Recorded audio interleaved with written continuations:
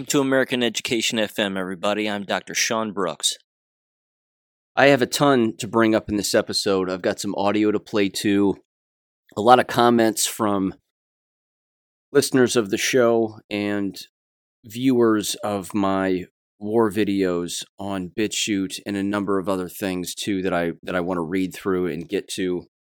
And I know that there's a lot of debating going on right now about particular meanings behind things and, everything that happened in Congress this past week and last week rather, and what it all means and what's going on and this, that, and the other. And then, of course, there's a lot of dismissive behavior occurring, which I think is very problematic, to be honest. I think it's disappointing, too, that individuals will just forget what has existed and not learn from it and not even investigate on their own and open their eyes, because it's just easier for them to make fun of something than it is to look a little deeper into it, maybe. So I want to bring some of that up too. And again, I have some audio to play regarding the Damar Hamlin issue, which is interesting. Apparently he is alive. Apparently he is breathing on his own, allegedly, and that's a good thing. I'm not rooting for the guy's death. I'm not a psycho. But I find it very funny, like I said in the last episode, that all of a sudden everybody's just back to the X's and O's. No one seems to care that an individual died right in front of them on the football field from most certainly being jabbed. And again, if he wasn't jabbed, they would have said so right out of the gate. But as we know, again, with the high percentage of individuals in the NFL who are jabbed, the likelihood of him being jabbed is upwards of 90% likely. So, again, they can cover this all they want. They can cover it up all they want. That's not going to stop what's continuing to happen all over the place. And I have a number of, again, recent stories regarding that also. And some jab-related things as well, both here and overseas. And then that's the episode. So stick with me on this one, because I have, a lot to cover here and a lot to read and some insight into the frames of minds of individuals that, again, some would view as being patriots and truth tellers, and then others trying to write their own narrative and basically change history as much as humanly possible, which is disgusting. But it is unfortunately what happens in moments like this and in times like these, so this is really no different. Couple of headlines here very quickly. These first two were on Gateway Pundit. DeSantis orders state colleges in Florida to report how much they are spending on diversity, equity, and inclusion. I think this is a good thing. I don't necessarily trust DeSantis on everything, but I think that this is a good move.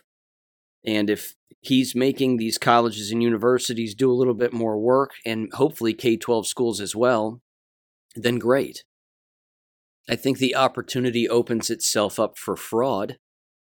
I mean, if he's requiring these colleges and universities to draw up paperwork to basically show everybody how much they're wasting on this nonsense, I think that they're likely to downplay the amount of money that they're spending on it and the number of people that they're paying to perpetuate these Marxist Bolshevik lies.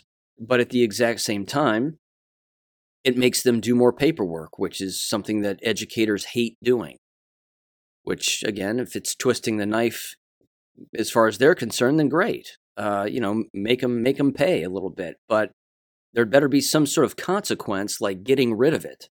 Getting rid of these programs and eliminating them permanently. Again, they have academic freedom, but if there's some sort of, ideological proof that DeSantis can bring to bear that shows that these individuals or these colleges and universities, rather, are breaking the law in some way, then, I think they can fudge the books all they want. Is ultimately my point. So I don't know, unless you make it a state law to get rid of these kinds of programs, I think these kinds of programs are just going to continue to exist. And of course, as we know, they're going to change their name, and they'll change the titles of these programs and re-implement them under a different name, which is equally as disgusting, but that's how brainwashed these people are. So there was that story. Hillary Clinton is apparently a Columbia University professor now. God knows why. Assuming she's still alive and this isn't her body double. Because she does have a very interesting looking body double who does look like her. I've seen pictures of the two of them standing next to each other, and, they look similar. Let's see. What does it say here? It's from The Hill. Columbia World Projects is apparently her title, a fellow at Columbia World Projects.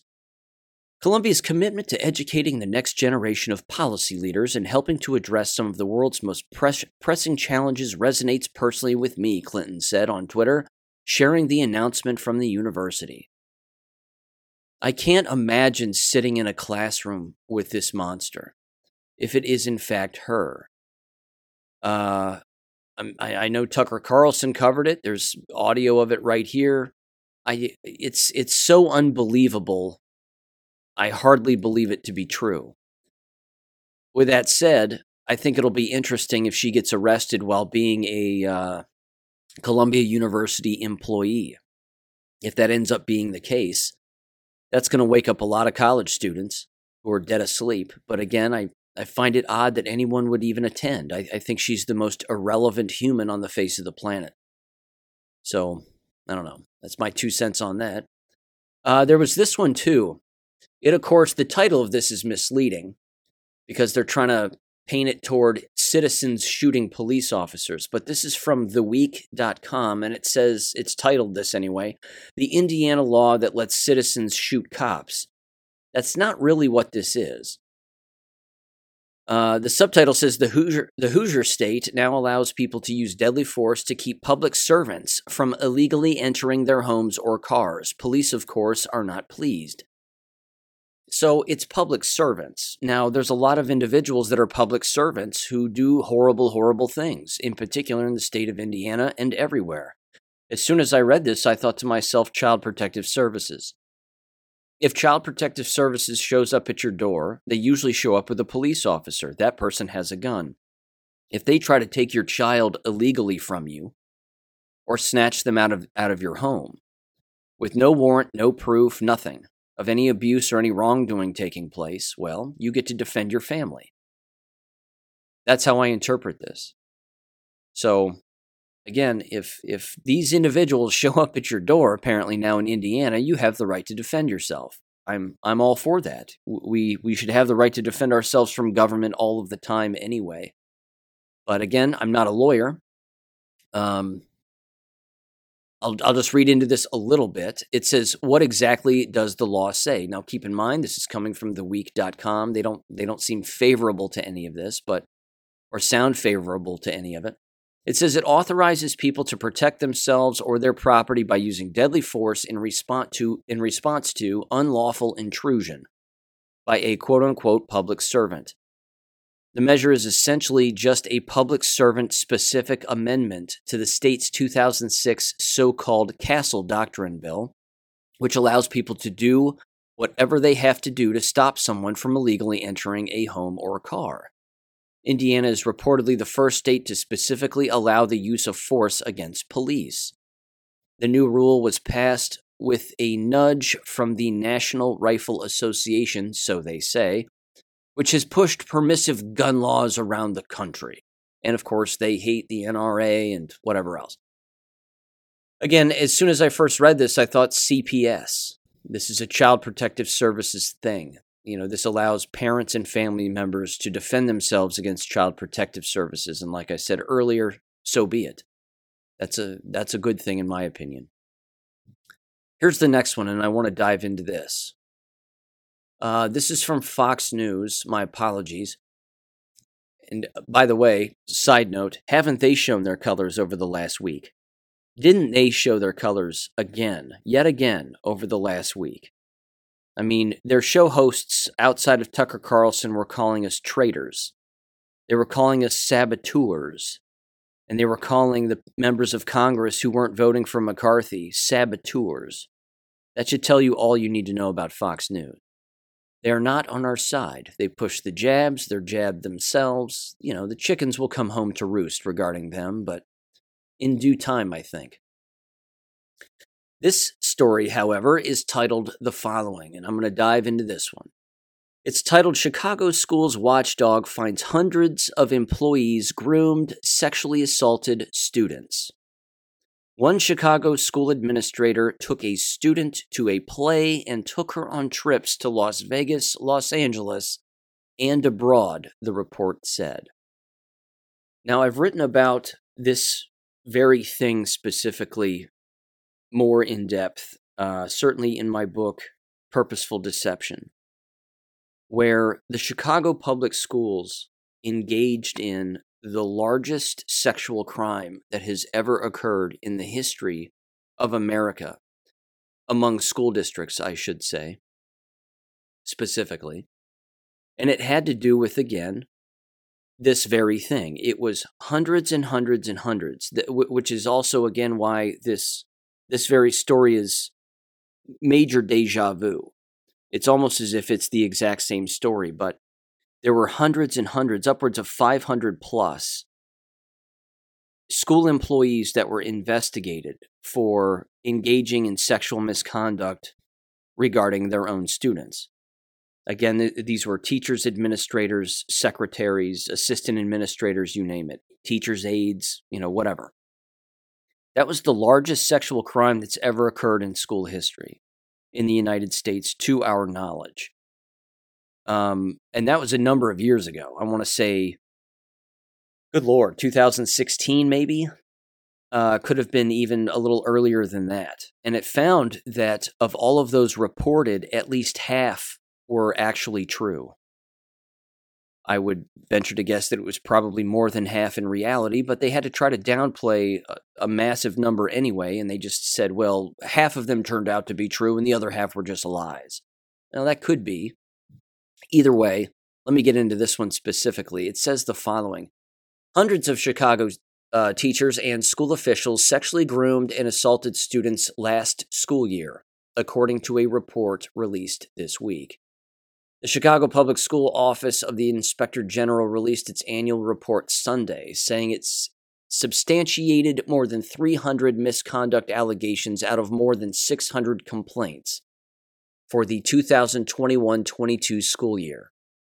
So, this is different, but at the exact same time, this is a massive problem because this is happening constantly within this school district. Again, you've heard me criticize the Chicago Public Schools with regularity on this show because it's easy to do. They are a criminal organization. So it begs the question, how many more laws have to be broken before the entire organization gets shut down? But Sean, what about all those students? Where are they going to go to school? Well, there's lots of places to go to school. There's lots of ways to receive an education. And as you've heard me say here, and Thomas Jefferson said the same thing, not everybody needs to be educated. And not everyone is educatable. You can't teach everybody. Not everybody wants to learn. But there are other options. Certainly options that don't involve things like this. Massive sexual crimes. It continues. It says, an OIG investigation concluded one teacher groomed and sexually assaulted a 17-year-old student 3 times. The teacher was charged with multiple counts of sexual assault. After a November 2022 trial, the teacher was acquitted on all counts, the report said, despite evidence provided by the student and social media records. There you go. Another investigation revealed a former JROTC staff member had sex with a high school girl over the course of a year when she was 16 to 17 years old, the report said. The girl was also given alcohol and marijuana and purchased marijuana for him, the OIG said. Said the pair also exchanged hundreds of text messages and calls. Quote, I'm ready to F right now. I'm not going to be gentle either, unquote. One message read, the report said. When the staff member became aware he might be under investigation, he allegedly threatened to kill the girl and her family. He was arrested and eventually sentenced to time served and 4 years probation after pleading guilty to sexual assault and criminal sexual abuse. They're getting slaps on the wrist. That's what they're getting here. These are massive crimes, and they're just getting slaps on the wrist, and then right back you go into society. It says one high school teacher allegedly exchanged 4,000 text messages with a female student, including 400 in one day. The teacher said he was in an open marriage and was attracted to other people. Other incidents included a high school gym teacher exposing himself to a female student. One charter school administrator took a high school junior to a Broadway play in downtown Chicago.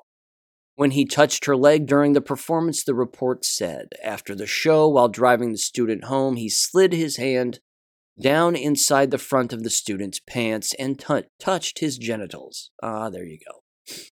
The administrator also took the student on trips to Las Vegas, Los Angeles, London, Ibiza, if I'm saying that right, and the Bahamas, the OIG said. The administrator resigned after the OIG recommended he be terminated. Was he arrested? Nope. It says in a statement to Fox News Digital, Mary Fergus, executive director of media relations for the school district, said education officials support the work to investigate all issues of misconduct among our 40,000 team members. Ladies and gentlemen, this is not a team you want to play for. This is not an environment you want to come from with this on your resume. If you have on your resume that you used to teach at the Chicago public school system, you should be unhireable. You shouldn't be able to get hired anywhere, because that should be a giant red flag. Were you involved in all of these massive sexual crimes that were taking place on a constant basis? Of course not. I wasn't involved. How do we know that? They're just letting these people go. And again, these media relations directors for school districts, give me a break. You've heard me say again, these are the scum of the earth. These are professional liars of the highest order. Here's her quote. She said, quote, "As a district, we take seriously our responsibility to serve our families with integrity and to address individuals who breach CPS policies and the public's trust and hold them accountable. CPS will continue to ensure our district policies and procedures support the highest ethical standards to ensure our valued team members act in the best interests of our students." She noted that the district has taken action against those engaged in wrongdoing. You just fired them or you let them resign. A lot of these people weren't even arrested, nor have they done jail time. Slaps on the wrist. Ladies and gentlemen, this is not just happening in the Chicago public school system. This is happening arguably in every school district across the nation. Is it 600 staff members in one school district? Of course not. But 600 out of 40,000? That's a large chunk. That's a large percentage of individuals openly engaging in sexual crimes. Lord have mercy. Now here's the next one. And this one is weird too. And Cicely from New Mexico threw this my way. And this has, of course, propaganda written all over it. Not to mention the governor of New Jersey, Phil Murphy, is an abomination. He just looks like a kid toucher. Again, sometimes you can look at these people and they just have a look about them. This comes from Politico, so you know the bend on this one. But it's titled, "New Jersey Becomes First State to Mandate K-12 Students Learn Information Literacy." Now, what does that mean? Here's what it means. It means they want students to not learn propaganda. They want them to learn the leftist bend of propaganda, which means they want to teach them the words like misinformation, disinformation. And then they want students to learn how to use those words to accomplish whatever it is that they want to accomplish that typically has a hard left-wing bend to it. I should say this, not even a left-wing bend, just not a truthful bend. a dishonest bend on things. And this right here pretty much lays it out. It says, quote, "The Senate version of the bill's lead sponsor, Republican Senator Mike Testa, said the new law will help students, quote, weigh the flood of news, opinion, and social media they are exposed to both online and off," unquote. So my question to this is, who's going to be teaching these classes? What's their political bend going to be? What is it that they're going to be further indoctrinating students into believing or not believing? The only good thing that I can see out of this, although in the end it's not necessarily going to be great, but it's going to create a ton of debate within a classroom setting. You know my take on debate. Debate only occurs when facts aren't being shared, and you have two immovable objects going against one another. One person believes things to be one way when in fact that person is 100% wrong, and the other person believes things to be another way which tend to be truthful. Again, in a debate, people are not going to change their opinions or their minds. They're just going to remain right where they are. And this, again, it's almost as if they're preparing for something that's about to happen, that they want to make sure that they get out in front of so that they can squash whatever they want to squash within a classroom setting among students. I find this remarkably problematic, and I think it's going to create a lot of disruptions within New Jersey schools. Again, here's just the first two paragraphs from this. It says, "Amid a worrying rise in internet misinformation and political conspiracy theories," that sentence alone should tell you everything you need to know about all of this. It says, "New Jersey students are poised to become some of the most informationally literate in the country." Well, that's not true. Governor Phil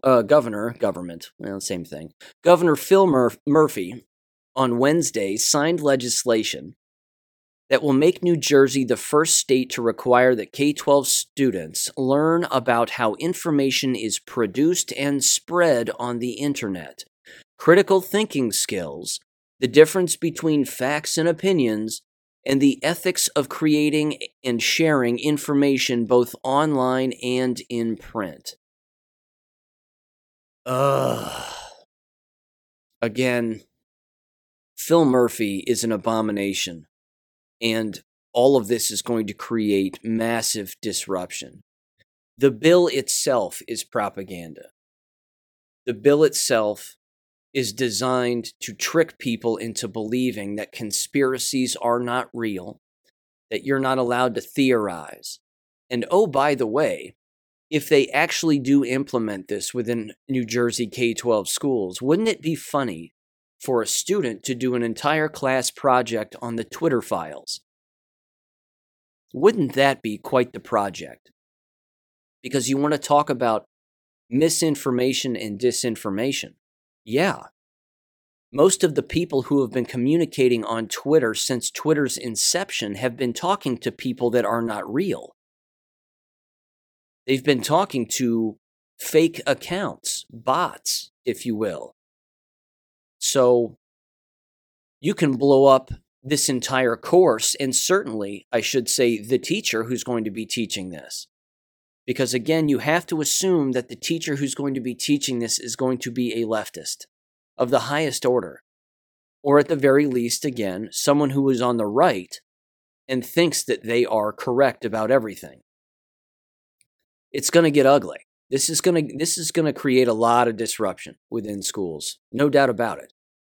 But again, if more knowledgeable students take control of this and create a disruptive environment on purpose with the truth, I mean, heaven forbid they start debating the Holocaust. Maybe that opens the door for this. Maybe they can now push back on that giant lie and 1,000 other lies like the moon landing and, a gazillion other things. I mean, I guess there's multiple angles to this. It could be used for good, but I don't think that's its intent, which again is a typical, it's a typical criminal tactic is that they would implement something like this thinking it's going to go one way when in fact it's just going to end up blowing up in their face. I think the latter is more likely to happen. So, yeah. But nice try. I don't think it's going to work out for him. Speaking of things not working out for people, I want to mention this. Almost every single college and university has a magazine associated with their school. And Miami University, where I went to school, is no different. They have one called the Miamian, the magazine of Miami University. I've received these and looked at these practically my entire life. Of course, my dad used to work there and has retired from there, but I've been looking through these most of my life, and they're all set up generally the exact same. They have a lot of missions and goals that they want to pursue and push within these magazines, and they want to, advertise their university the best they can. Of course, as you would expect, most of it's left-wing garbage. They have a number of different stories in this particular magazine, which I think are slightly alarming. The first, which again a person might just pass over very quickly, although I've brought this story up before, which is why I want to mention it here. Again, this is just the first of two particular stories out of this magazine that I want to mention, but they have a story in here about a woman and a man who were apparently Miami University graduates and were involved in that Jewish community shooting that took place, whenever that was. Let me see here. Back on July 4th. Remember that? Remember that fake shooting that took place where they said, well, we found this guy, he was on the rooftops and he was shooting down on people in a parade and he killed all kinds of people and whatever else. I have no proof that that shooting happened, which is why I'm calling it fake. I found it very odd, again, the way that everything was set up and what was going on. But they have an entire story right in the middle of the magazine, so that when you grab the magazine quite literally and you open it opens up right to this. Okay, now you've heard me say that the CIA is deeply embedded within universities and even K-12 school districts, for a variety of reasons, propaganda being one of them. Why is it that I would grab this magazine and quite literally in the middle of it, like I just said, it is stapled right in the middle so that you open up straight to this, and it's titled Finding Kinship in Chaos. We say love and honor to inspire, to encourage, to connect, by Donna Bowen, a graduate in 1983 and again in 96 with their master's in science and something, communication, I don't know. So it's, of course, written by a graduate, and then it's about two individuals who were graduates, both of them, ironically enough, of Miami University, who are both Jewish, I might add, and both of them happened to be at that shooting that particular day. Now, what are the odds? I'm being serious here. I mean, what are the odds of that? What are the odds that two Miami University graduates would be at that event at the exact same time?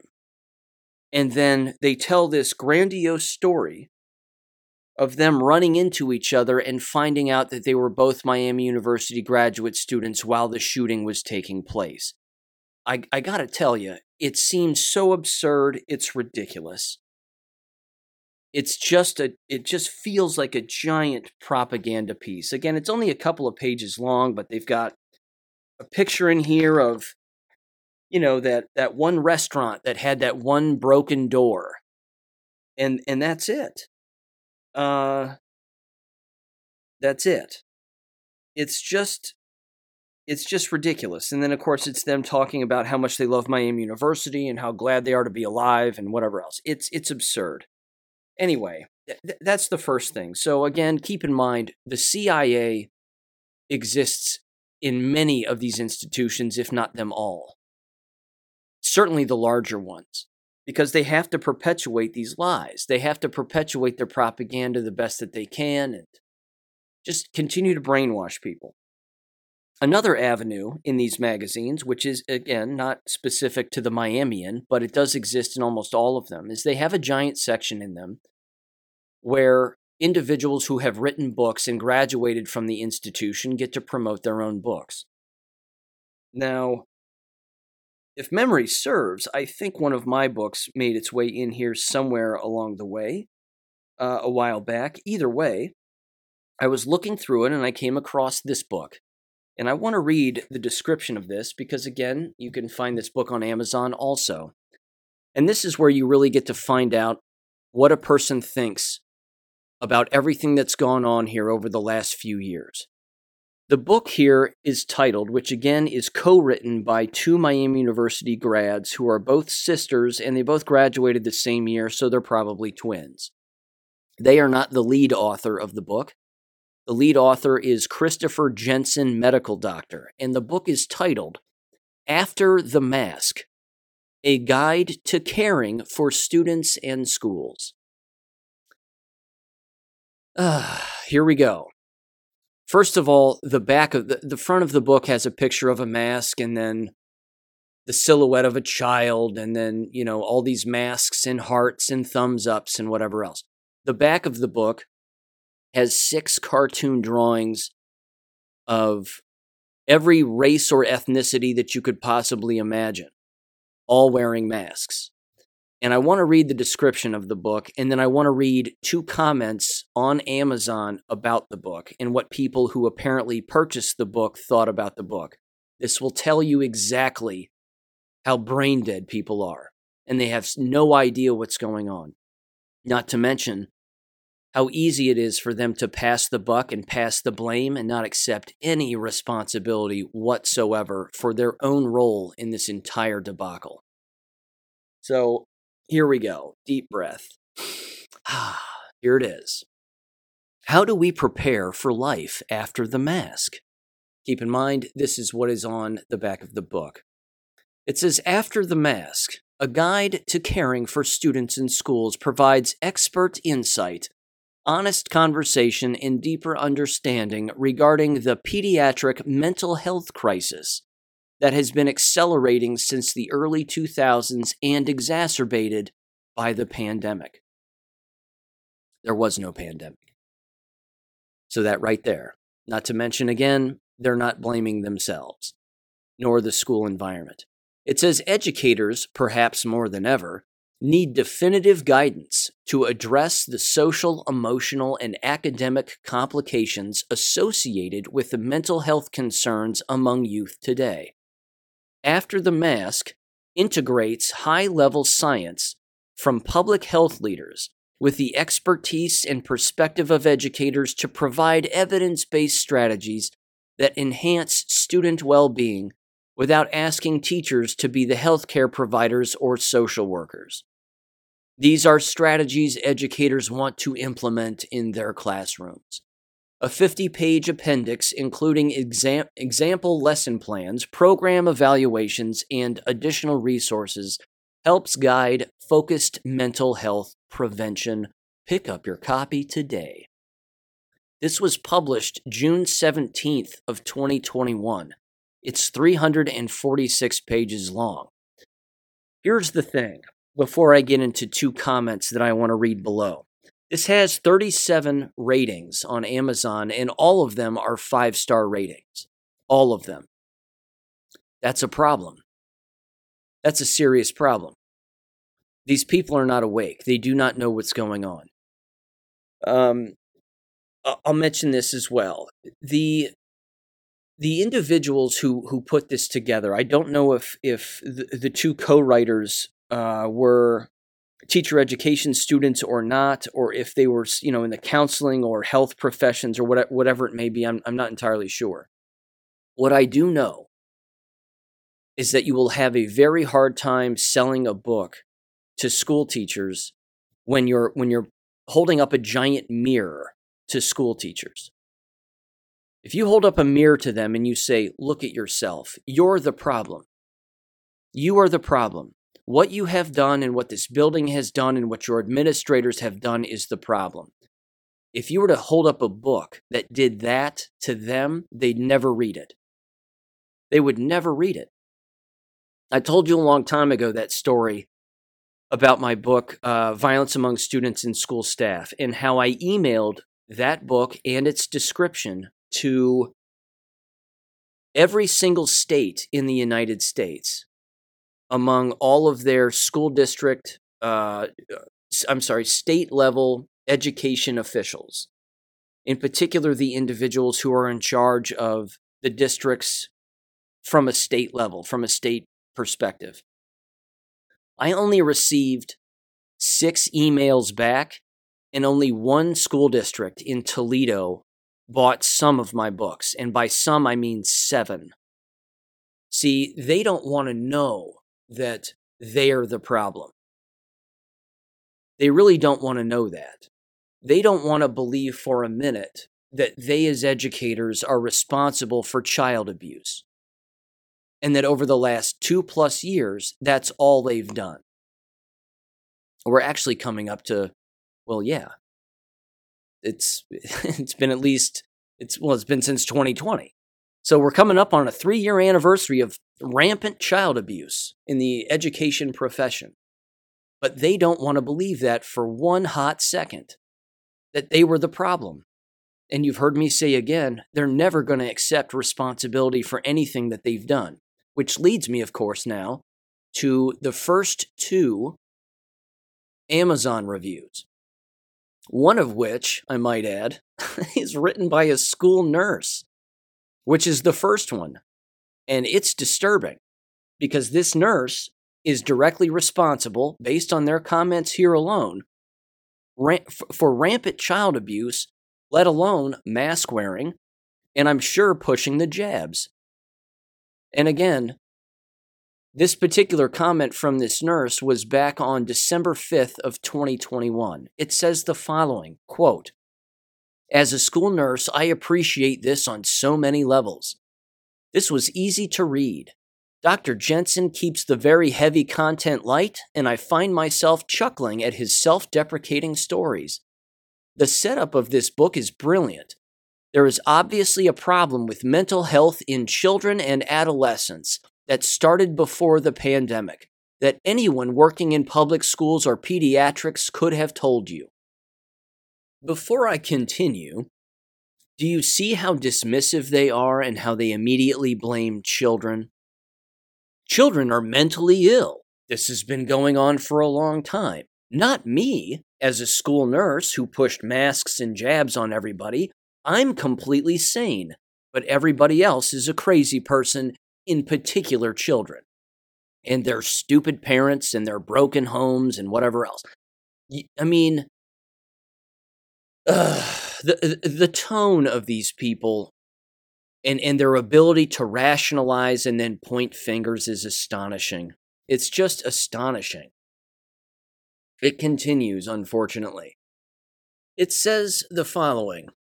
"This book does a great job of proving this to be true with multiple sources of evidence. It then lays out the lacking mental health resources available in the community, as well as the school districts. While all mental health cannot and should not be solved by educators in the school, it is a call to action to allow educators autonomy in the classroom to incorporate strategies to improve resiliency." Ladies and gentlemen, I haven't read the book, and I don't intend to, but it's almost as if, based on this review of the book or this person's opinions, they're trying to rationalize the mask wearing and that maybe it was a mistake, but we need to teach children to be resilient anyway. And we get to abuse them when we want, but we need to make sure that they feel okay about it after the fact. And that we, again, gloss over all of this by removing any guilt or fault of our own. And we simply just blame them for either not going along with it or not getting over it. This is horrible. It continues. One more paragraph, a rather long review. It says, my critique is with the knowledge that this book was released in the summer of 2021. Teachers and administrators are struggling just as much, if not more, in the 2021-22 school year than they did in 20 to 21. Personally and professionally, it says. The implementation of these actions will only work with amazing administrators that can step back and the leadership of teachers to take the reins and make this happen. In truth, it needs to happen for the sake of our students, unquote. Now, I don't know what suggestions are made in the book. Like I said, I haven't read it. What I do know is this. There is no way that this book is covering the real problem, which is school itself and everybody who works within. The administrators, government above them, etc., etc. There's no way that the book is covering all of that. They can't. Because again, there would be 0 reviews for that book if that were the case. It wouldn't be written by a medical doctor. Unless, again, the medical doctor is criticizing everybody who works within the building as being child abusers, which is exactly what they are, and have been, certainly, over the last 2+ years. But, again, coming up on 3 years now. God, time flies in this crazy war, doesn't it? Either way, that's the first review. And that school nurse sounds like a psycho. Here's the next one. From Maryland, and it's a verified purchase. On July 12th of 2021 was the review of this. It says, quote, the authors of this book addressed the issues and problems that were encountered by teachers, students, and parents during the unprecedented year in American education. The authors had firsthand experiences of what our education system faced and then used data to support their strategies for solutions and support. If you are not, this is a winning sentence right here. It says, quote, if you are not involved in the education of our young people during the past year, then you do not know what challenges teachers, students, and parents faced on a daily basis.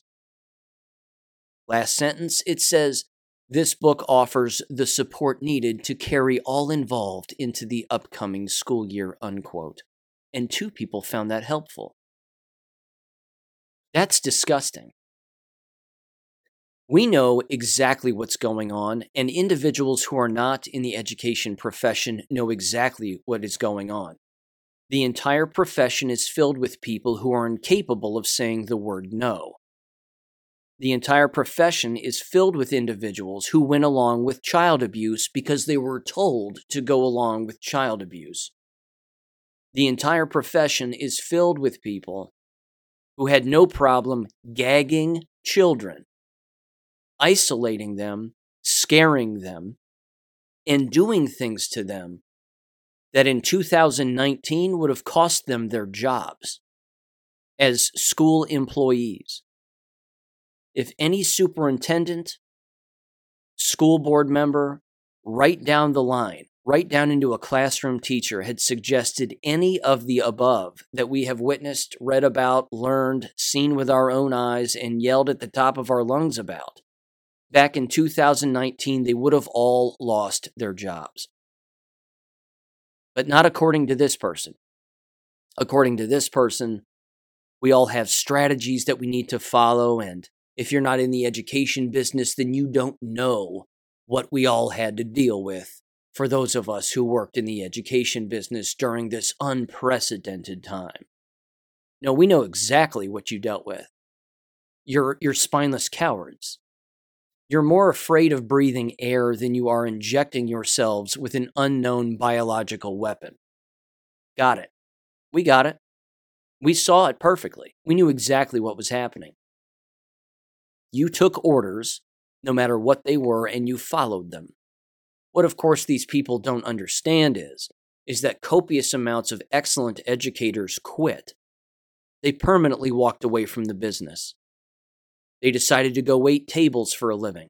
Maybe they were on their 20th year of being a school teacher and they had 10 more years to go before they could retire, and they said, I quit. I'm done. I'm not doing this anymore.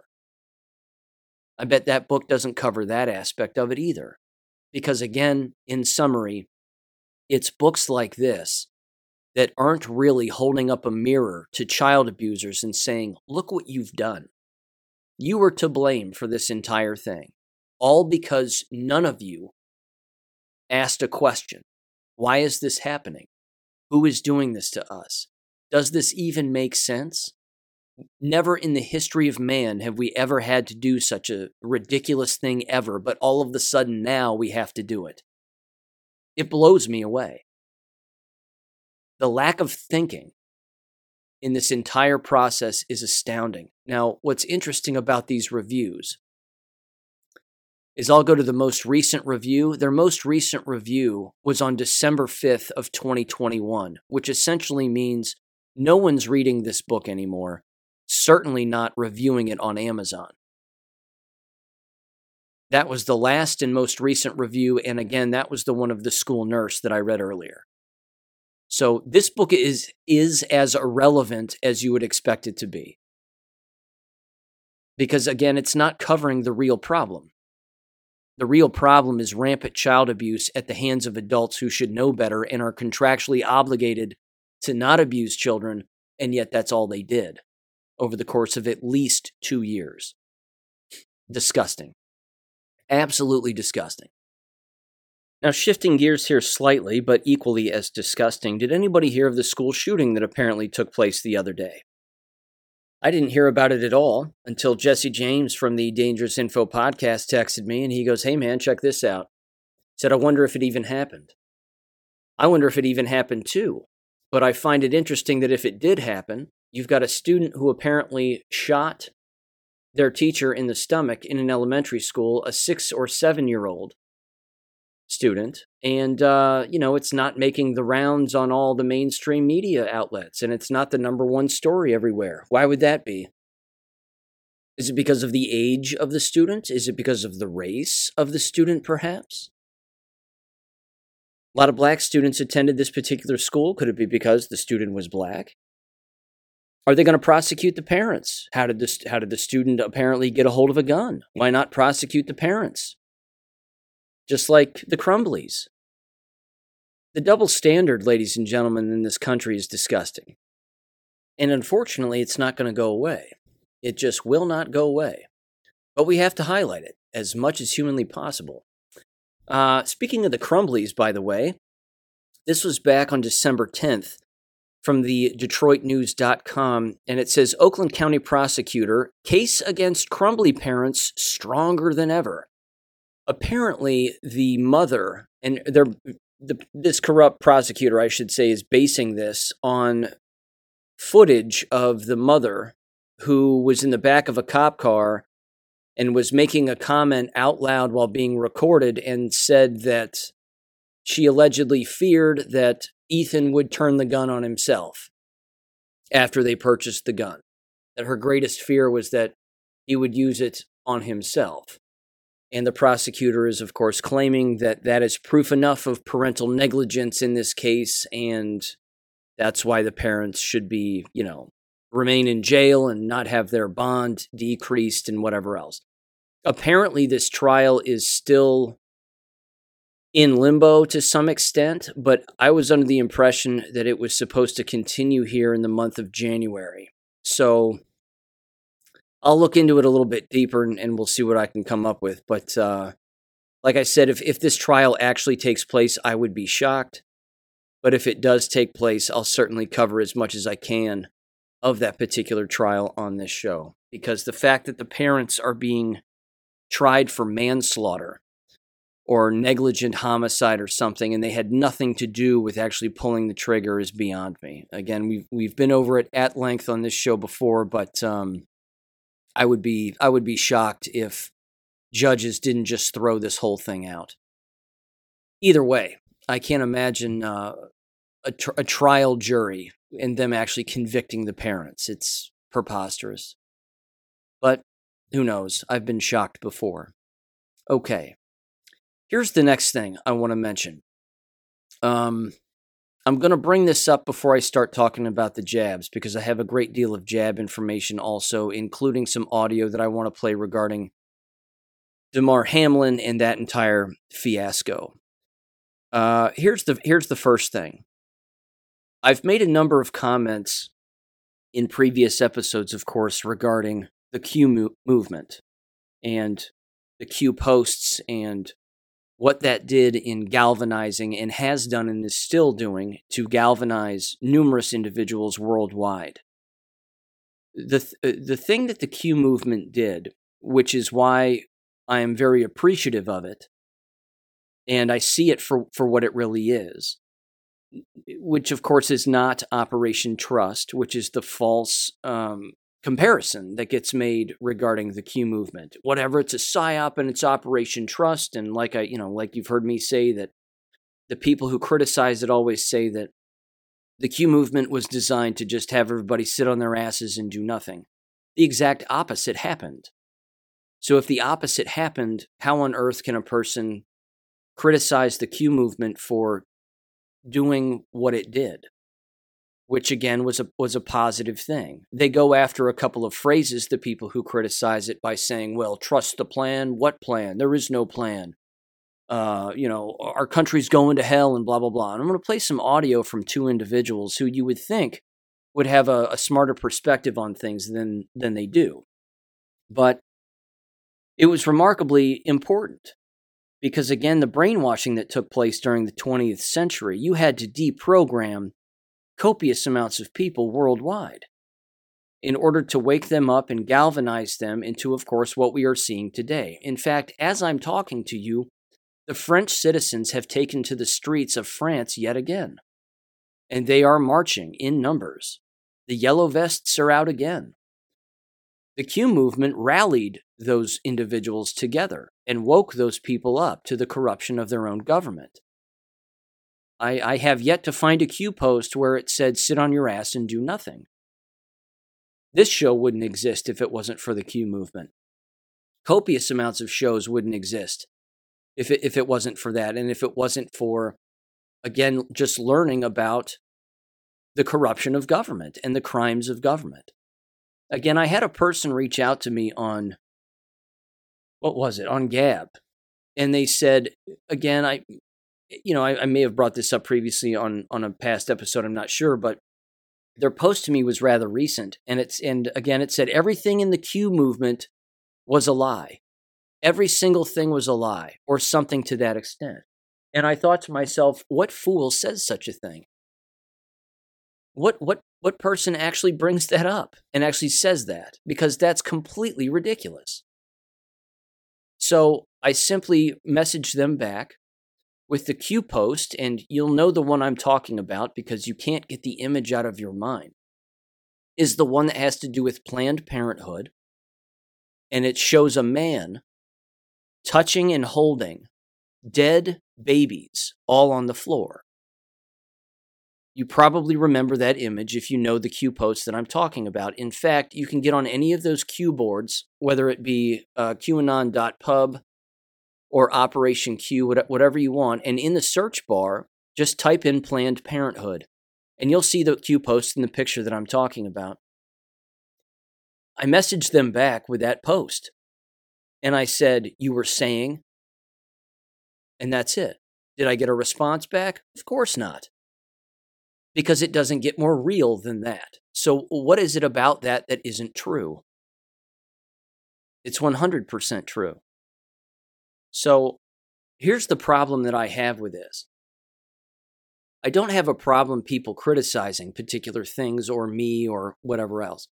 I have a problem with individuals not thinking for themselves first and thinking clearly about what is clearly the largest information psychological operation. And when you hear the word psyop or psychological operation, it's being used now by people the same way that the left uses the term conspiracy theorist, or that liars use the word conspiracy theorist. They'll say, well, it's a psyop. It's a psyop. And they'll say it in, with a bad tone about them. Psychological operations are used for good. Many psychological operations are used for good reasons. They're not all negative. This was a positive psychological operation, and it had to be, because it had to wake people up. It had to deprogram people. So here's what I want to play first. In fact, I want to play this first, and then I have some comments that were made on my BitChute channel underneath one of my most recent war videos. And I want to read those at the conclusion of this. But I want you to hear from two individuals who have no problem criticizing the Q movement, and yet they have profited from its existence.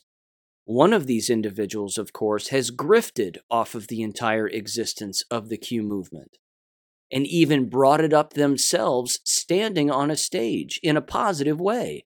Not so now. Now this particular individual apparently wants nothing to do with it and thinks that the people who follow it or read it or pay attention to it are foolish. The person I'm referencing, of course, is General Mike Flynn.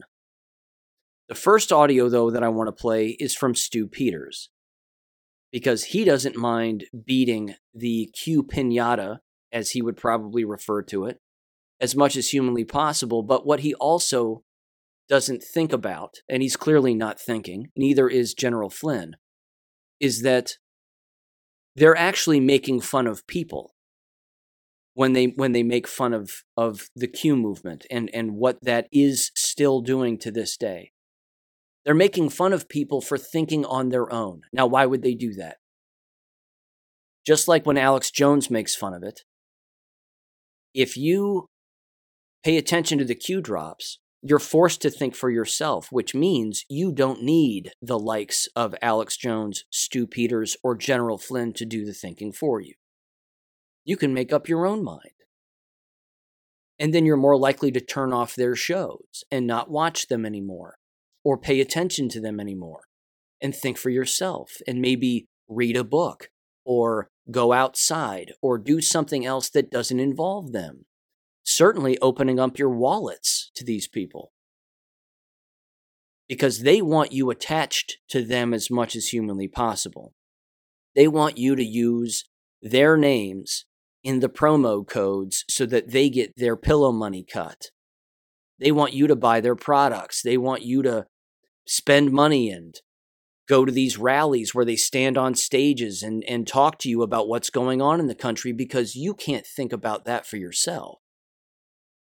See, that's what the Q movement was really designed to do. It was designed to get people to get away from people like this, even though these people are the very people, again, profiting from it.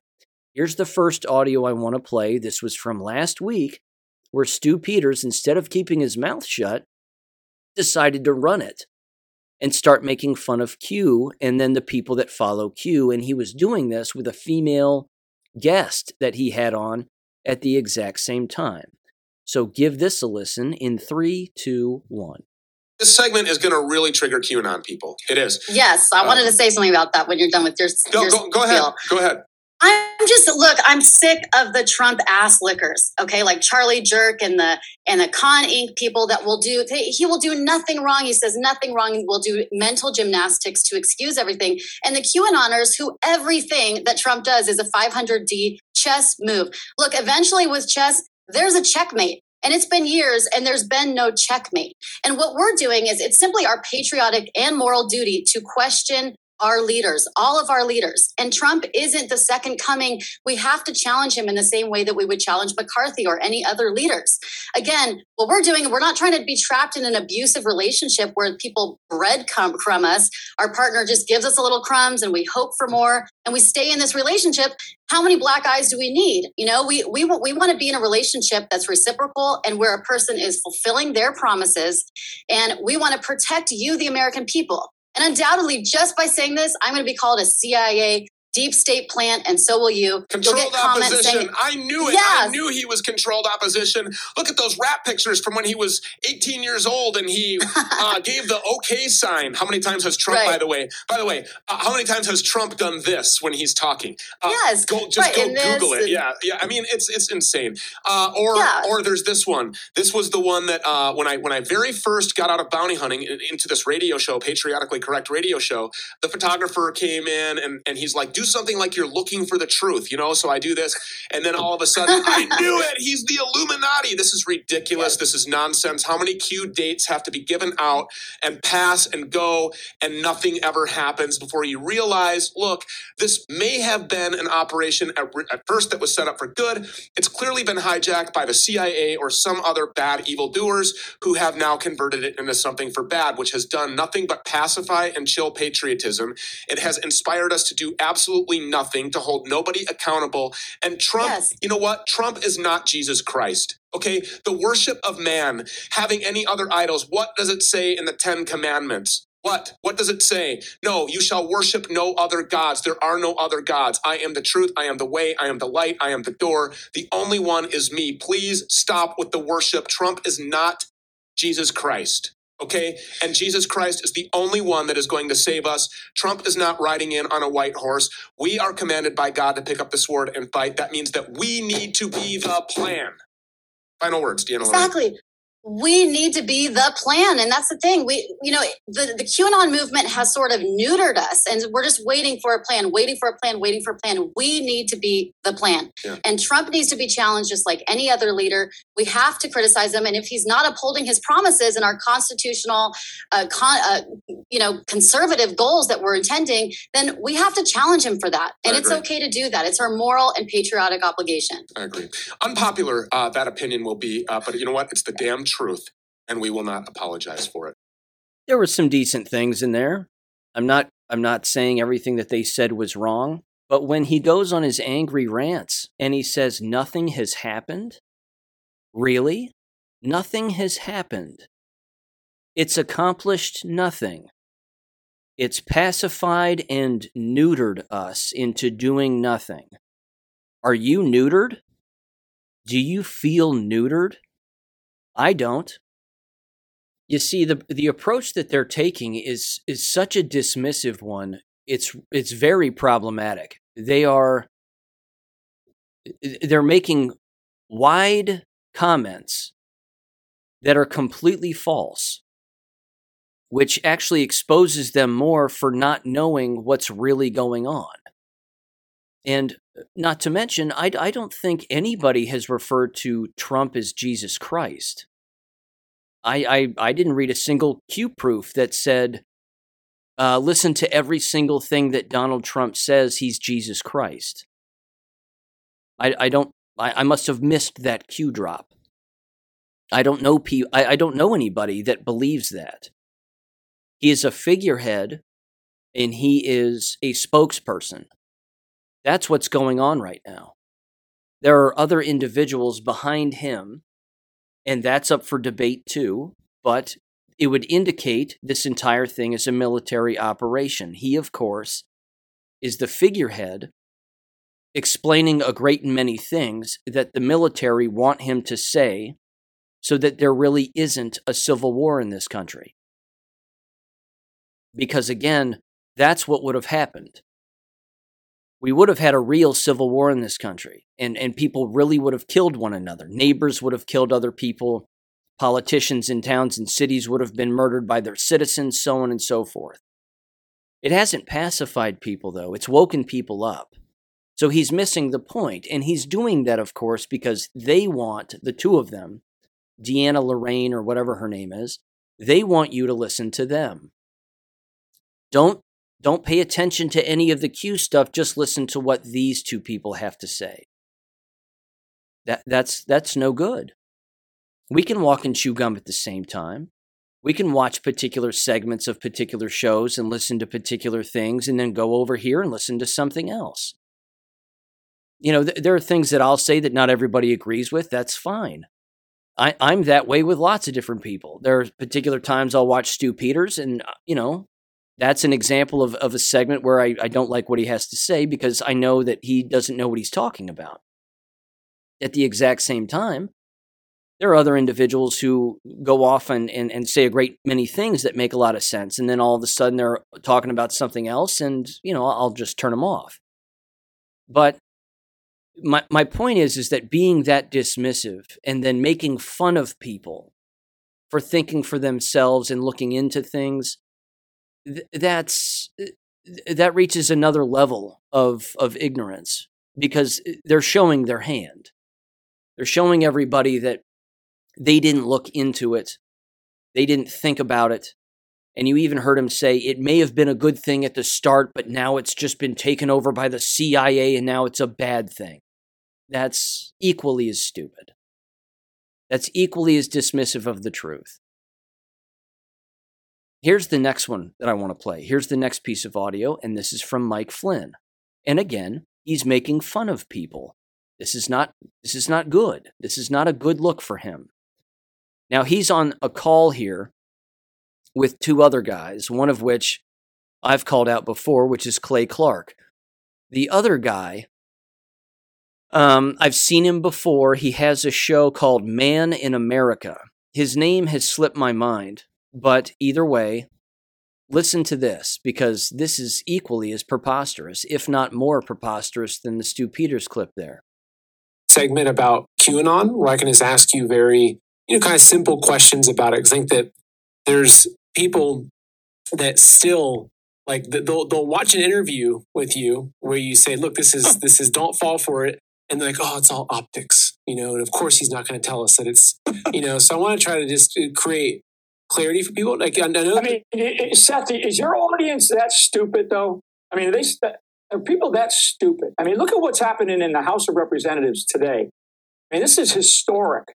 We have the first time in over 100 years, we have not been able to choose a Speaker of the House.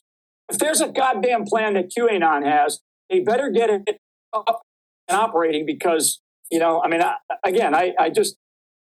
not even sure I want to talk about it. I don't want to talk about it, actually, because I just think I'm that irritated by people still believing in this bullshit. Yeah. Yeah. I mean, I'd say that I think that a lot of people, they don't, there's, you have. I mean, again, Seth, Seth, I like you. But I'm going to tell you, if you have an audience that believes in this stuff, then you have done something with your audience that allows a gullibility to exist that we don't need in this country right now. This country is on the verge of becoming a communist nation or a fascist nation if Klaus Schwab has his way. Yeah. I mean, there's no plan. I don't know what, QAnon, whatever the hell it is. It's a damn good psyop. That's what it is. And it's been directed against the American people and everybody's Q. I mean, everybody's Q if you're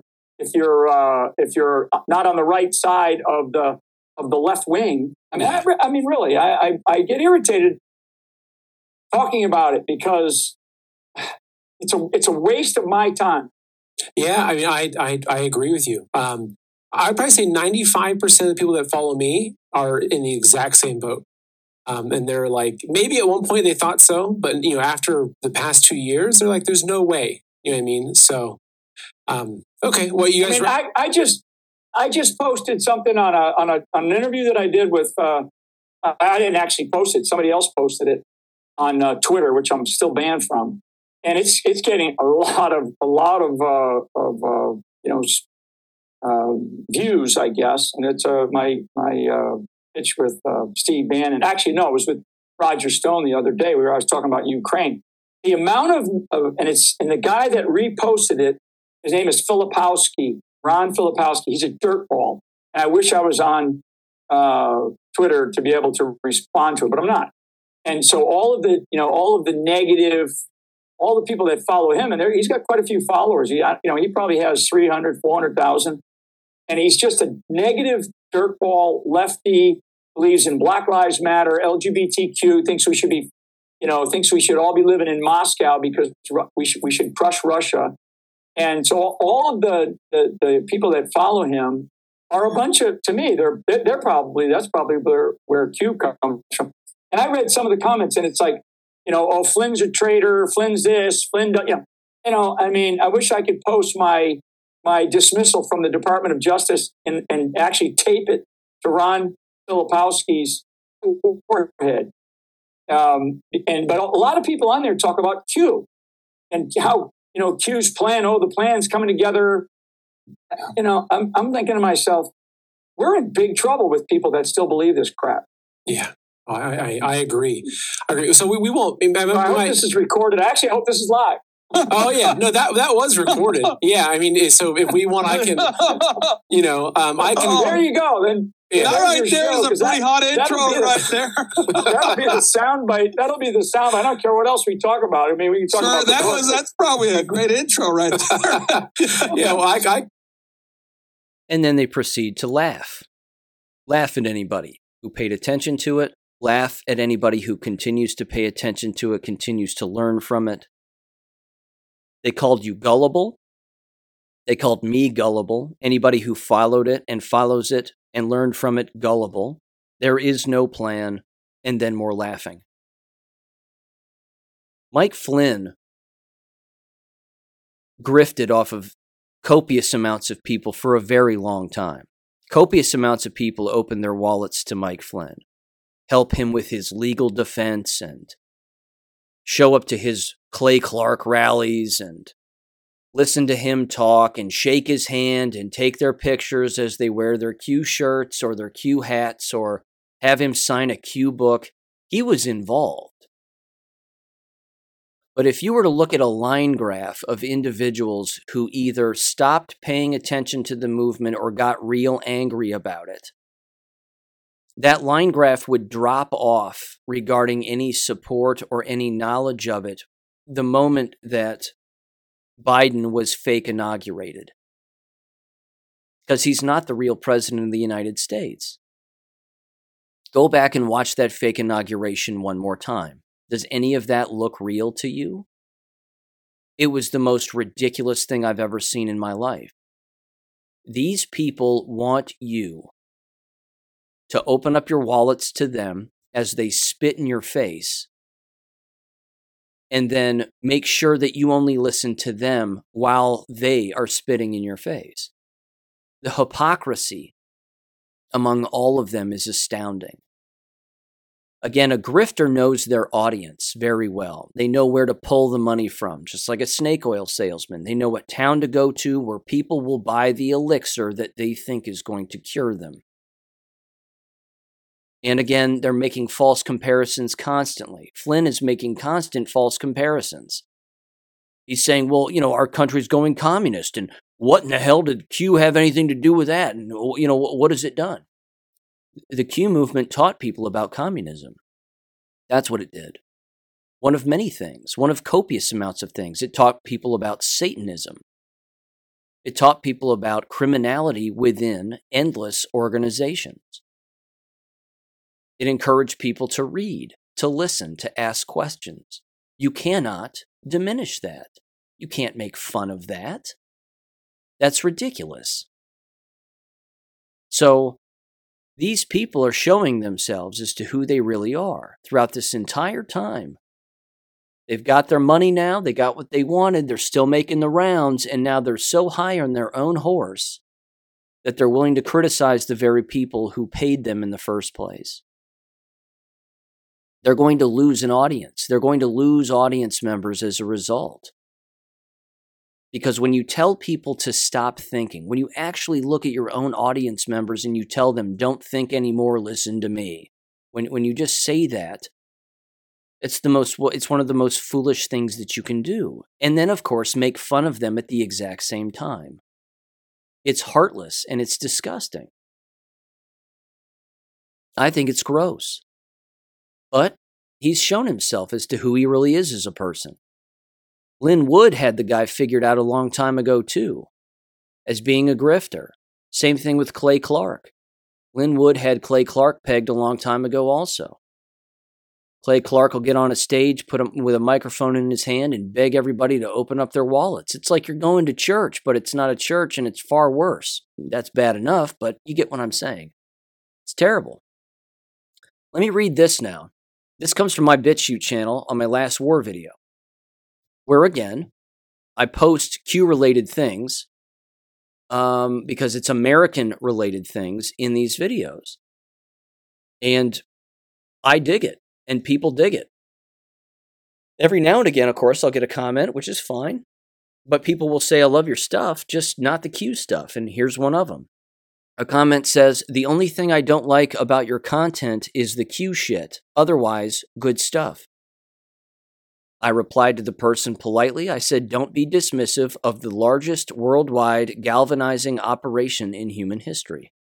Name another one. I mean, can anybody name another one? I can't. There was this other post too. A quick little thread. A conversation between three people. And I wanted to comment on this particular thread on my show because this person is not alone. And I want to make sure that this person knows that they are not alone. This entire thing, again, has had even family members turn against one another, and we know that. It's had family members stop talking to one another. Couples divorce one another over what they're learning about the real world that we live in. Again, the cream is rising to the top, and people are learning copious amounts of things. And when you're around individuals who no longer want to think and no longer want to learn or ask questions, that, they become people that are hard to be around. And life goes on, and in many cases, life goes on without them. But this is the brainwashing, and that's how tough the brainwashing is. So this individual posted the following. They said, quote, I have no one left to share with. Family, friends have turned on me for trying to wake them up, calling me a conspiracy theorist, threatening to put me in a home/institution. I'm only 60, unquote. And then another individual who I referenced in the last episode responded, and they said, quote, it's not your job to help those who don't want to be helped, although your conscience tells you to keep trying. You love them and know in your heart you tried. That's enough. You did amazingly. You are not alone. Share here on BitChute and other platforms. We are going to need to work together on the way forward. What that will look like and what we want it to turn into. Focus your energy toward others who appreciate you. You have so many to share with that you can't count them all, unquote. And then another person responded to that post, and they said, hi, I'm 60 also, and I agree with Eternal's post above. You did what was in your heart. You spoke your piece. Let it be. Speak of it no longer. You do have friends here. And then the original poster posted the following, again in response to those posts. They said, thank you, Eternal Server Error and the other individual. Your kindness is very appreciated as my only child, retired Army, gave me the FU on 10/23 as I was telling him about Derek Johnson. He won't respond to my phone messages begging him to not let politics come between us, and being separated by 4 states, I can't just show up on his doorstep. I'm red state, he's blue. I was Democrat until I refused to vote for Hillary, and now the last member of my family is done with my insanity. I will not bend. I know too much about the hidden evils coming out of the shadows, unquote. Yeah. See, that's an individual who, of course, is not alone, and that is an individual who is learning. And they are simply related to and around people in their personal lives, or were in their personal lives, that refuse to just learn anymore. That really has always been the dividing factor between people. It was even the Dalai Lama of all individuals who mentioned that. And I remember reading that decades ago in his books. So the only thing that is different between individuals is their ability to learn. That's really it. We have the same organs. Our blood flows the same generally. You know, we're created by the same creator. We just have a difference in how much we want to learn about a particular thing. And when people continuously learn and others do not, well, you bypass them. That's all. You bypass them. The Q movement taught a great deal of people. You're talking about hundreds of millions of people. Copious amounts of things. And then there were other people who just made fun of it and were dismissive about it. And then there were people who were neutral on the whole thing without ever even reading any of it. So, those are the different stairs in the staircase. Again, I would never encourage people ever to stop learning and to only listen to me. That's absurd. That's absolutely ridiculous. You don't have to listen to this. You don't have to listen to my show. But this stretches right down into the American K-12 and university setting because that's where the brainwashing is perpetuated and continues. And it's not going away. So, in conclusion with that, before I get into this Damar Hamlin stuff and jab-related things, as this episode continues to ramble on, my apologies, is that you cannot dismiss something of great educational importance that has never happened before in the history of time. And it is not Operation Trust. Operation Trust was a Soviet-designed platform and propaganda to get people to believe in the Soviet government and that the government had the best interests of its citizens at heart. Well, we know that that's not true. It's the Soviet government from back in the days of the Soviet Union. We know that that's not true. Stick around your radio because the government will tell you everything is fine. That's not what the Q movement was. It was quite the opposite. The Q movement was government is mind control. Look at what government has been doing this entire time. For anybody to make that comparison between Operation Trust and the Q movement it's ridiculous. It's like comparing a shovel to a cupcake. They have nothing to do with one another. They are not the same. They're not the same. So always open your minds.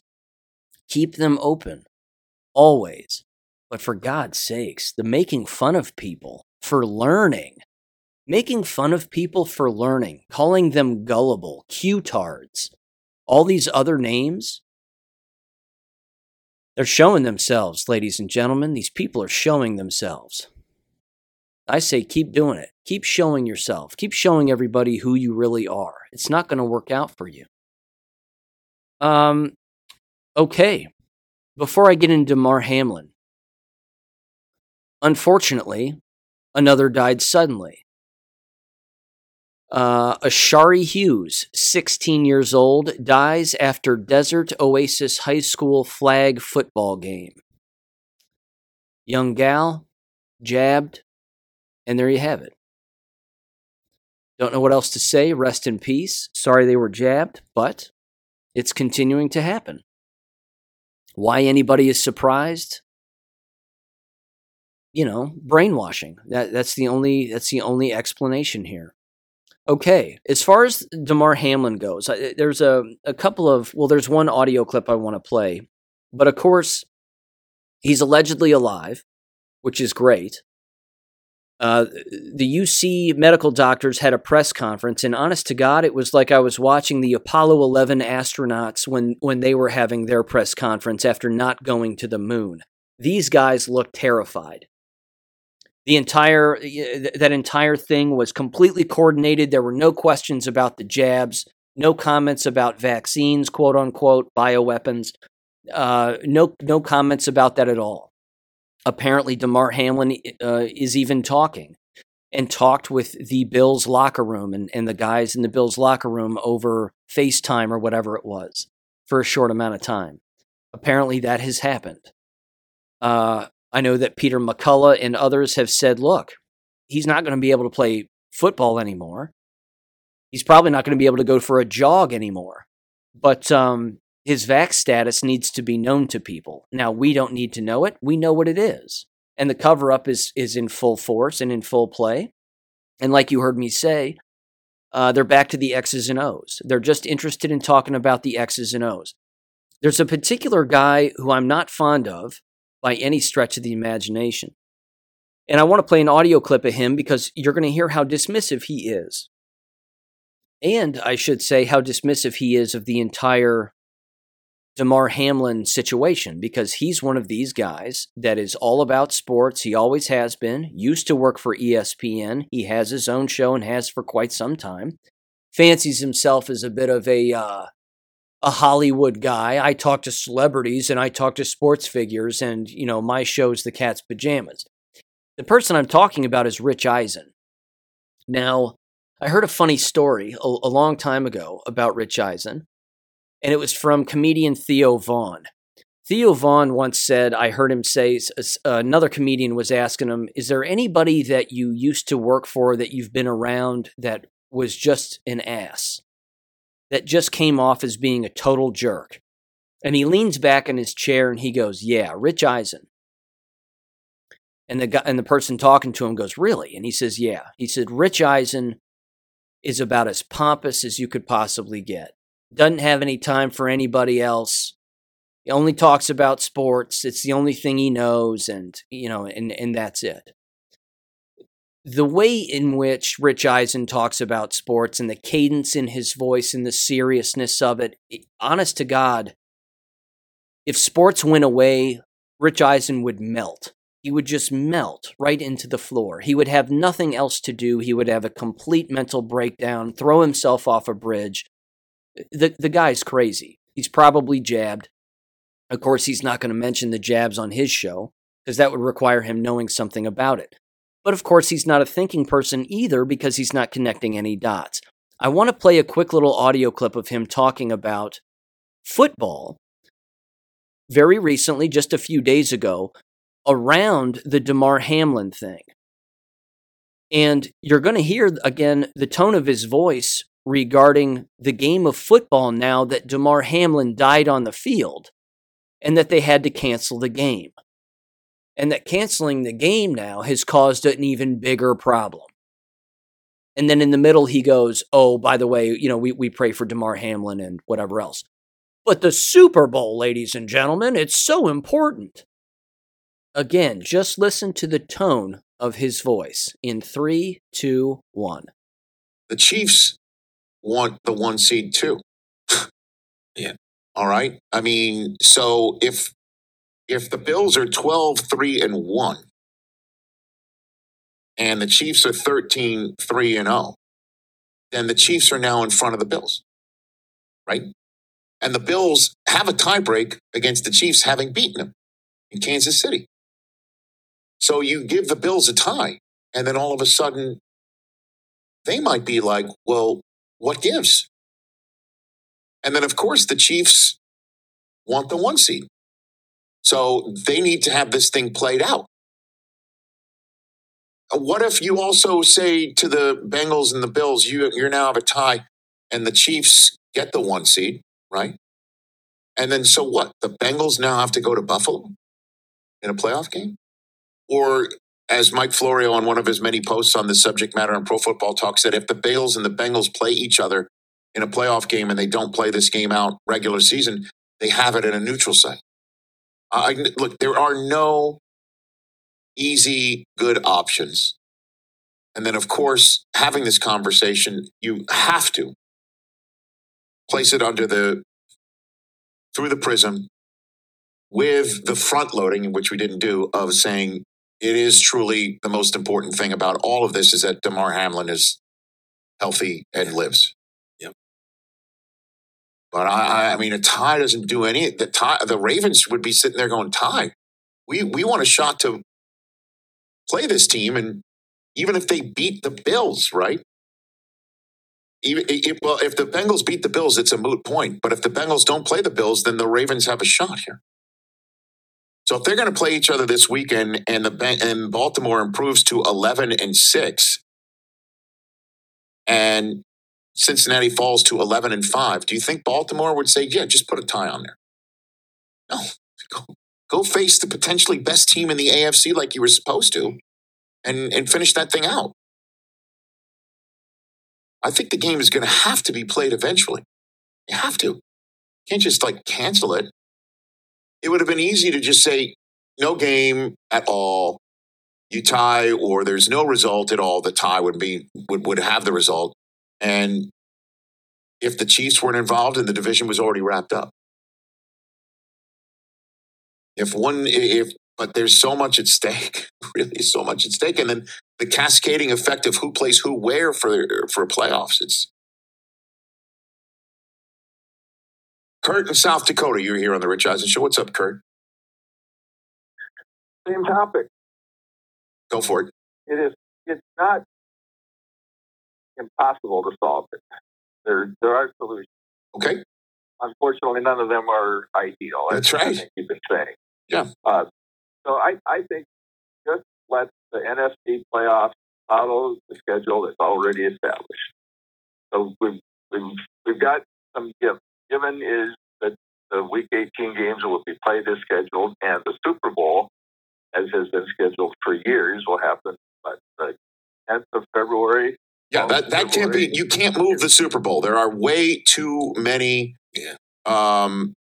logistical issues by move. You cannot move the Super Bowl. The Super Bowl is anchored to the weekend that it is anchored, and Week 18 is anchored to the weekend that it is anchored. And then it's just how do you use the weeks in between? If these guys, if Rich Eisen and the other people that are associated with his show put that level of emotion into fighting back against a corrupt government, stolen elections, and figuring out who rules over them, we would never lose as a country. Now, you're never going to see Rich Eisen on a battlefield. He doesn't look like he's done a sit-up his entire life. The point is that no one cares about what Rich Eisen thinks. Again, his priorities are off base and backwards and upside down and in the mud. No one cares about a pig organ flying through the sky. Yes, there are people who care, which is unfortunate these days, but it's about where are you putting your emotion and your energy. They're clearly putting it in all the wrong places. They watched a guy die on the field. He died twice. No one's wondering why. They just immediately drank the quick shot glass full of that Comio Cordis, whatever the hell fake condition that is, that didn't happen. J.J. Watt has a heart condition. The same day of DeMar Hamlin, a Jacksonville Jaguar ex-player died. No comment there. How many more dead bodies have to pile up before they start asking questions? Does Rich Eisen himself have to fall face first into his microphone in order for him or the people around him to wake up? What else has to happen? I think it's disgusting. I think the tone of his voice is disgusting. I mean, the Chiefs, the Bengals, I mean, my God, what are we going to do? What are we going to do? Oh my God, are they going to be able to play a football game? What are we going to do? What are we going to do? It's gross. It's just gross. These people disgust me. You know, one of the funny observations I was making with my parents when we were watching some of those bowl games, again, we were gambling just for fun. You know, we don't watch football, but we were watching it. They would show the crowd. And then they would show the people in the crowd, including the people in the bands for the schools. And one of the funniest games that took place was the Cheez-It Bowl. There was also the Duke Mayonnaise something bowl, where the actual winning coach had a giant tub of Duke's mayonnaise poured on top of his head. He didn't look happy, by the way, but there was this entire ritual where they actually dumped mayonnaise on this person. Everybody thought it was funny. I thought it was remarkably humiliating. And then you look throughout the crowd during the Cheez-It Bowl, and you have people wearing Cheez-Its on top of their heads as a hat, like an actual giant cracker as a hat. My mom and I were looking at each other going, what do you think? Great awakening? You think those people are awake? You think those people know what's going on? You think those people, believe that there was a stolen election and there are Satanists in government? They're wearing a Cheez-It on top of their head, for God's sakes. Some people, ladies and gentlemen, just give themselves away, don't they? They don't even have to say a word. Sometimes all you have to do is just wear a giant Cheez-It on top of your head, and well, we can figure it out from there. We don't need you to say anything. We got it. It's disgusting. Okay, one last thing regarding Damar Hamlin. Sicily also tossed this my way. Ridiculous. ScientificAmerican.com, in their sports opinion section, written by Tracy Canada on January 6th. Here's the headline, can't make it up. Damar Hamlin's collapse highlights the violence black men experience in football. The subtitle, The Terrifyingly Ordinary Nature of Football's Violence Disproportionately Affects Black Men. Honestly. It's nuts. It wasn't a hard hit. The hit had nothing to do with it, number one. Number two, 98% of NFL football players are black. Disproportionately affects black men.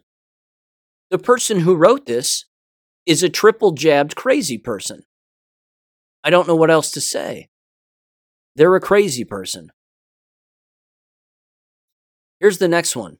This comes from newspunch.com.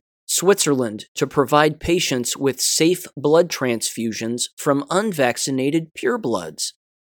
Translation: jabbed blood is poison. And if you're jabbed, your blood is poison, which means you can't receive jabbed blood ever. Now, I'm pretty good friends with a guy who said that at a school board speech well over a year ago. About a year and a half ago, if memory serves. He's a nice guy. But he said that at a school board speech. Interesting. Weird. Chickens, I can hear them, and they're coming home to roost. Here's another one. RareFoundation.com. Major victory. Child will not receive COVID vaccine. Father wins legal case against lawyer ex-wife. You see, this right here, too, ladies and gentlemen, is something you should share with people who are dead asleep. You just poke them and you say, you do know that family members are suing one another to make sure that their children do not receive these shots in court. That's an actual thing that's happening, to make sure that they don't get it, because if their child gets it, their child will die. Share that with Rich Eisen. See what he thinks. Send that one his way. Hey, Rich, this is a thing. This is happening. Here's the next one. This comes from the UK, the Office of National Statistics. It says deaths registered weekly in England and Wales, provisional, week ending 23rd of December 2022. I'm just going to read through the main points here. Rather long, but I'm just going to hit the main points right at the beginning. It says, number one, in the week ending the 23rd of December 2022, week 51, 14,530 deaths were registered in England and Wales. 429 of these deaths mentioned novel coronavirus, quote unquote, accounting for 3% of all deaths. They were jabbed, I'm certain. It then says this is an increase in all deaths compared with the week ending 16 of December 2022, which was week 50, when the number of all-cause deaths registered was 12,389. COVID-19 accounted for 390 of these deaths, which is 3.1%. Were they jabbed? It says of the 249 deaths involving COVID-19 in week 51, 71.8%, or 308 deaths, had this recorded as the underlying cause of death, which was a greater proportion when compared with week 50. The number of deaths was above the 5-year average in private homes, 37.5% above 1,120 excess deaths. They died in hospitals, which was an 18.8% increase. Care homes, a 10.5% increase, and other settings, a 7% increase. In week 51 in England and Wales, deaths due to influenza and pneumonia have increased in recent weeks because of AIDS. That was my little addition there. To 829 deaths in the weeks ending the 23rd of December, and increases of 329 deaths compared to the week ending on the 9th of December, which is 500 deaths.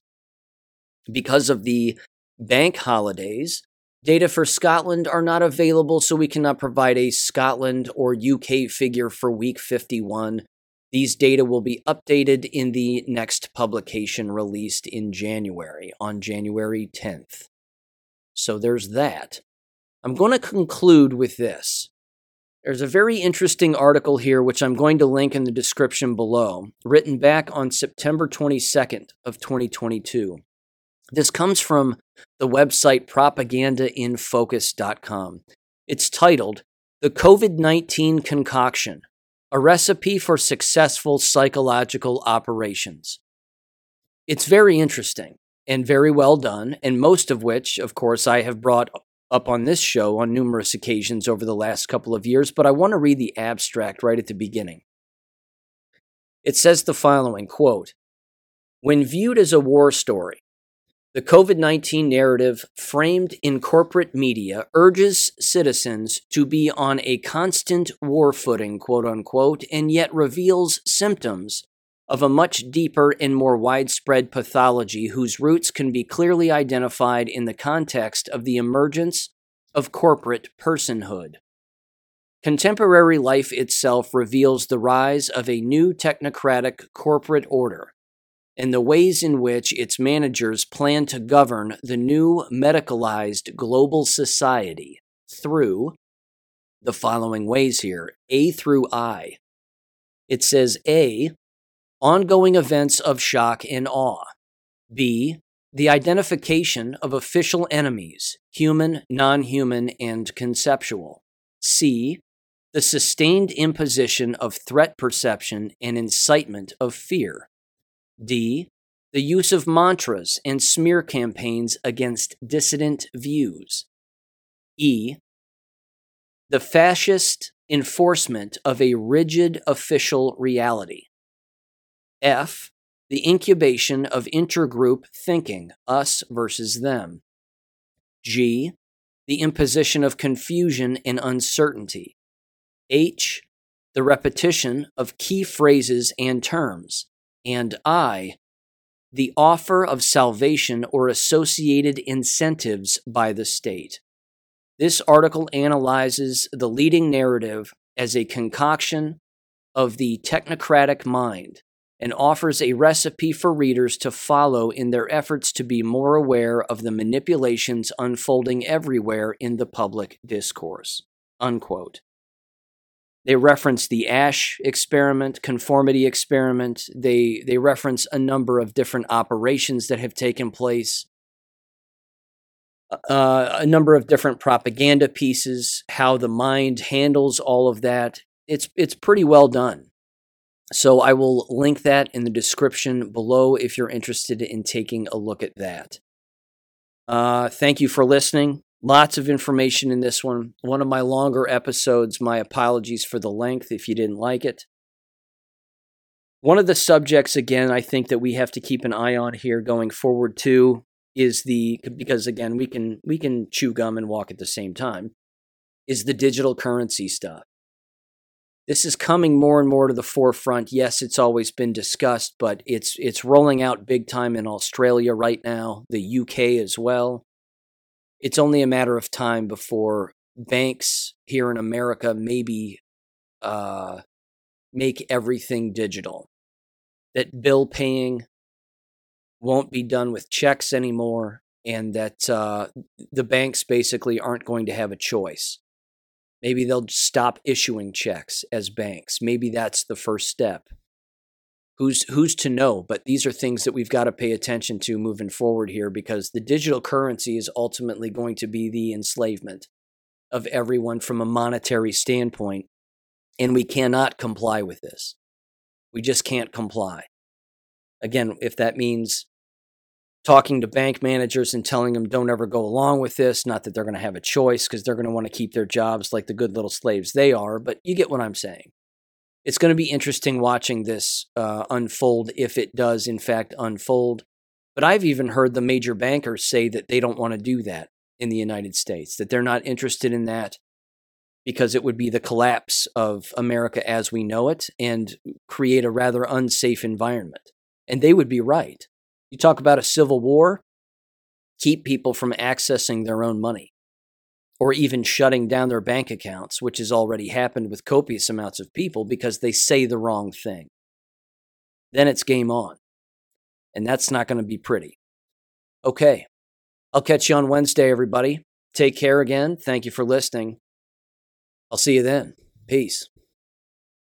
Thank you for listening to American Education FM. Make sure and check out AmericanEducationFM.com for more information. Take care and God bless.